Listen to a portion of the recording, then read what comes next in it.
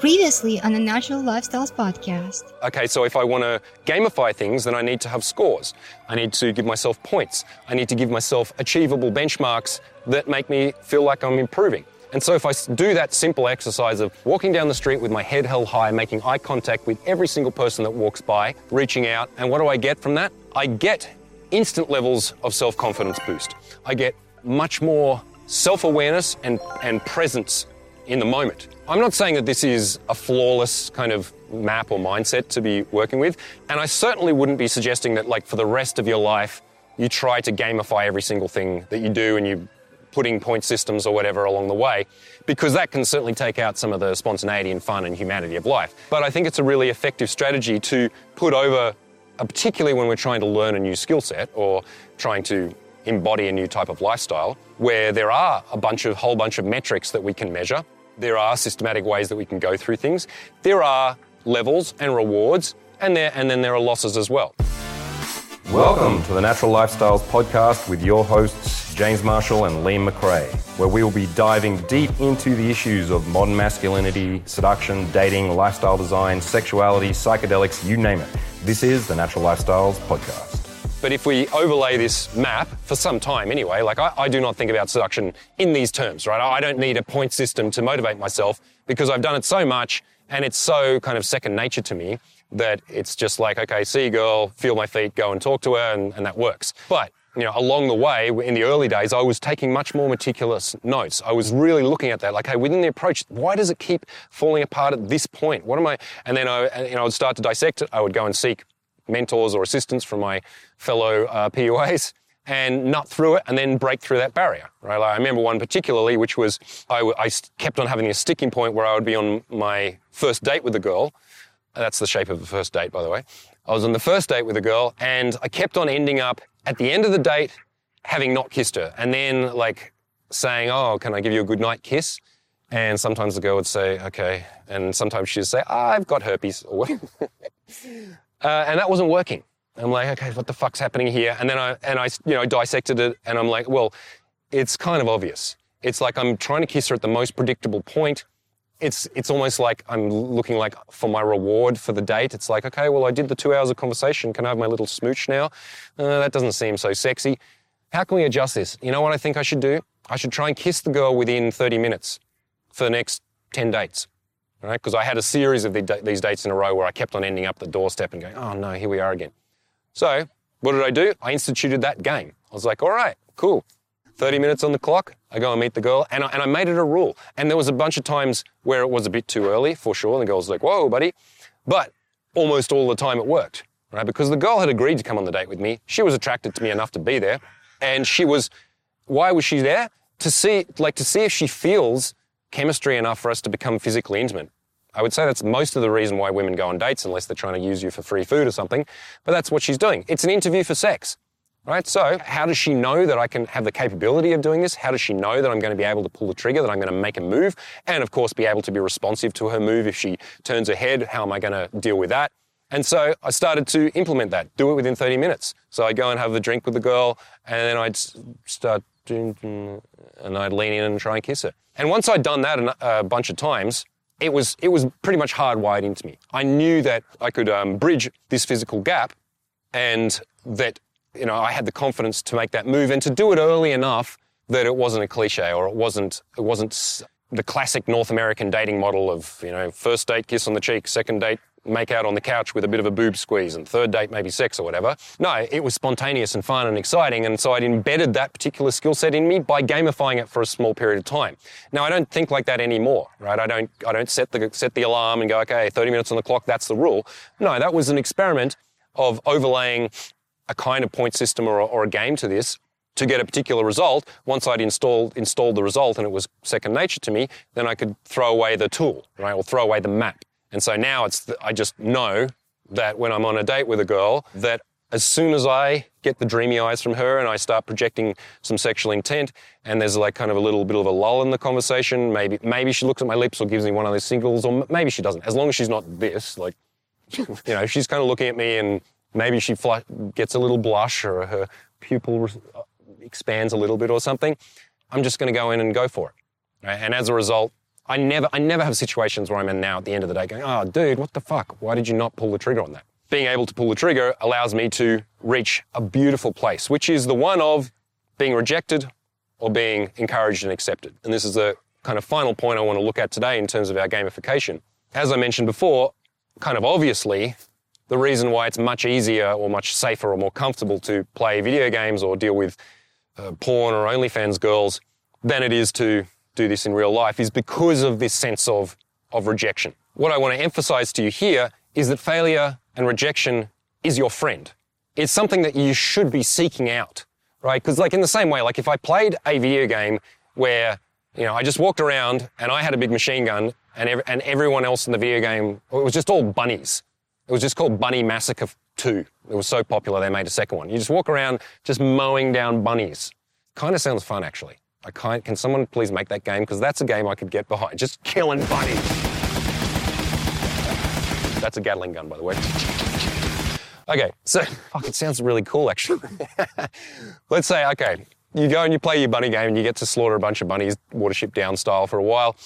And then what? Right, that's going to be a game that's going to get pretty boring pretty fast because it's very easy. There is no challenge. There is no opposition.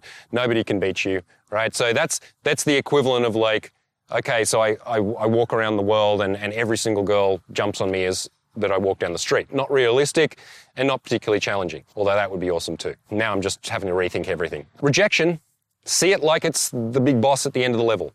See it as that's the challenge. That's the part where, I keep getting shot by that sniper up there, right? So I have to work around this. I'm not being rejected as a human being. I'm not a failure as a human being. I'm just taking a move, seeing what the response is, and the rejection is awesome, right? I guarantee I have been rejected thousands of times more than you will ever approach, right? And not just with women, but in all sorts of situations, like being a musician, trying to like get my band on stage somewhere. We got rejected 20 times before we would get one gig. You know, like I went through the grind of many years of going out over and over and over and over again, meeting hundreds and thousands actually of women. And I haven't had sex with thousands of women. Most of them rejected me. And that's awesome. It really is a gift. We, en masse today, modern men, are really terrified of in-person rejections. And we've found this interface of the internet, basically, where we can stay at arm's length or more away from the direct rejection. People can flake, people can fade out on each other, people can send kind of like, oh yeah, I'd love to, man, but I'm something, texts. And so we can get rejected very commonly, and we do. Like we get rejected by our friends often, right? People flake on each other way more than they used to back in the day. And so, but we don't perceive that as a major rejection because we didn't have to deal with it face to face. But as a result, we didn't get the benefits of being rejected, right? The benefits of being rejected is feedback, right? It's showing you the realities of life, which are that you do not get everything you want the first time that you try. That it shows you the value of perseverance, of commitment to something. And when you get those wins, they're real wins, right? It's not points on a screen, it's real life change in yourself. And of course, down the track, sooner or later, it's the real world results of having the women that you want in your life. And in time, rejection actually teaches you to love yourself more, believe it or not, depending on how you interpret it, right? Because if I try to interpret rejections or failures as feedback, right, as an opportunity to grow and learn, as a gift because it's shut one door, which means I need to go and find other doors to open. Right? I think that's an important way to look at it. It's like if each step that I took in my life, I just knocked on the door, they said, come in, I went there, and I just went from one to the other to the other. I wouldn't actually figure out what I really wanted in life or what I was really good at, what I was really meant to do. And throughout many periods in history, people pretty much did that. They just, followed the status quo, were allocated a job, or, they just did what their parents did. And so everything was kind of predictable. And they never really got to see who they could be if they took big chances, right? If they took risks. And the risk, again, like in this game that we're playing, the social game, it's not like skydiving or what's that thing where they do the wingsuits where people just smash into shit. It's not risky to your life and limb. It's only risky to your ego. And your ego can take infinite numbers of shots, actually, as long as we just welcome it, eat the cringe, take the L's, and get some, and from that, develop aspects of your character which are, over time, incredibly attractive and incredibly flexible, right? Because if I can take hits and not be destroyed, that makes me incredibly powerful. If I can make fun of myself, I don't take myself so seriously, I'm not arrogant, I don't need to prove myself all the time, I can go over there and trip over and fart and have people laugh at me and still be okay, right? To be able to laugh at myself and go, ha, for all my elegance and eloquence, I'm just a dork like you guys, right? It's totally fine. It humanizes you to yourself and to the other. It makes women feel really comfortable around you. It's really disconcerting for a woman to be around a man who needs to make sure that everything is perfect and he's winning all the time. It's stressful, right? Because inevitably he's not going to be able to. And so when he has losses, then he tries to cover them up or blame somebody else and has reactive behaviors.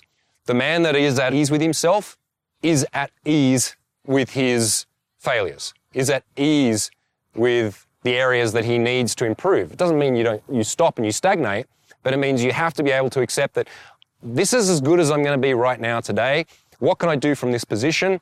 If it's in the seduction world and I'm having a bad day and I'm feeling weird and grumpy and I don't want to do it, but I know that if I just go and play a couple of rounds of this, play it on easy mode today, fine, then it's going to lift my mood, right? That something really exciting and unpredictable may well happen. Something that could never happen on a video game that's not programmed into the possibilities. Right? I may meet the girl of my dreams today, even though I'm kind of grumpy. I might just go and say, hey, looking nice. And she's like, hey, what's your name? Huh? And then I go, oh, sorry, I didn't sleep very well last night, but you're really cute. What's your name? And I do a bad approach and it works because of conditioning myself that, cool, I play this game every day. Just like you don't usually have to convince yourself to play the video games, right? Because there's an impulse to it. There's an excitement about the little dopamine hits. Well, all those dopamine hits and way bigger ones are available to you out here. Right? And it starts with easy mode. Hi, what's your name? Looking good today. Just passing out comments. And then I move it into, okay, I'm playing the real game now. I'm going to get into a conversation. And at the end of it, if she doesn't walk away, I'm going to ask her for her phone number no matter what.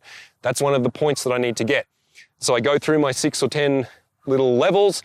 And then I go, anyway, I got to run now. Can I have your phone number? It doesn't need to be perfect. I need to repeat those words to be able to put out my intent and ask for what I want. And if I haven't done that very often in my life, if I've only asked a girl out 4 times in my life, every time I do that, I'm going to be stumbling over my words. I'm going to be bumbling and Hugh Grant about it, which is actually not appealing no matter what rom-coms tell you. And so I'm going to get way more rejections. Whereas if I'd played that game where it's like one of the rules in my game, once I go over there and I speak to the girl and I try and go through those things, let her know what I'm there for, find out some stuff about her, let her know some stuff about me, and most importantly, if we kind of like each other, maybe even a bit, I'm going to see if I can see her again, right? So I move through those points and I know that every time, doesn't matter if I think she will or won't give me the number, or I think she will or won't flake. That's not how decisive men operate. They're like, can I have your number? Even though I'm 80% sure she's going to say no, and 8 out of 10 times at that point she does, and 2 out of 10 she says yes, cool, worth the effort. So in this way, you can take these aspects of points, of player upgrades, of mastery of different types of environments and skills, and you can move it into the real world, and it does become play. It does become fun, believe it or not. I've been doing this a long, long time. It's not always fun. I've certainly had days and moments where I'm like, fuck this. But for the most part, this skill set, as I said before, has been one of the most valuable ones I've ever learned. It's meant that all of the relationships that I've ever had happened. It's meant that all of the lovers that I've ever had have happened. It's meant that I've met all sorts of fascinating and interesting people because I saw someone, I remember seeing Gareth Jones on the other side of a conference room at a pickup conference, and he looked cool, and I just walked over to him and say, hey man, you look cool, what's your name? And now we've been friends for over 10 years, right? So just from those little moments of being able to reach out, connect with strangers, make an impact, has created the life that I get to lead, as opposed to the one where I stayed as a shy introvert because that's how I am and that's the level that I can play on, which I used to be. And I just stay there and I'd still be in Canberra, I don't know whatting at the moment. So I hope this helps, gentlemen, to give you a bit of a mindset shift or a perspective to recognize that what you lose from the use of video games, screens, digital sexuality is not just your time. It's that you are pouring your masculinity into these gaping holes that don't really give you anything in return except for little spikes of dopamine excitement. Is that worth it? Right? When it starts to accumulate over years, it means that over the course of your lifetime, of your waking lifetime, that maybe you end up spending 20 or more % of your life doing that. I don't think that's good enough. Right? That's not, I would say that is not a life well lived. Have your distractions. We must. Give yourself the time to veg out, fuck around, play video games, smoke a bong, fucking lie on the couch for half a day. Sure, definitely do those things from time to time. I'm not a fully optimized human being. I'm not effective at all moments, at all times. I allocate time for just chilling, right? Without any points, without any game, for spending good time with people, for being in nature, for eating and cooking good food. You know, like, okay, for vegging out and watching a bunch of YouTube videos about permaculture or ancient history, because that's the kind of thing I like to do when I'm wasting time. Sure, absolutely do that. But be really aware of how much time and energy that you are putting into that and what is the opportunity cost of that. When I could be playing the real game and getting the real wins, you got to ask yourself, how much time do you want to play the fake game? And that's it, gentlemen. Hope you enjoyed. James Marshall from The Natural Lifestyle signing off, and I'll see you in the next video. Thanks so much for listening to the Natural Lifestyles Podcast. Check us out on YouTube at The Natural TV. See you on the next episode.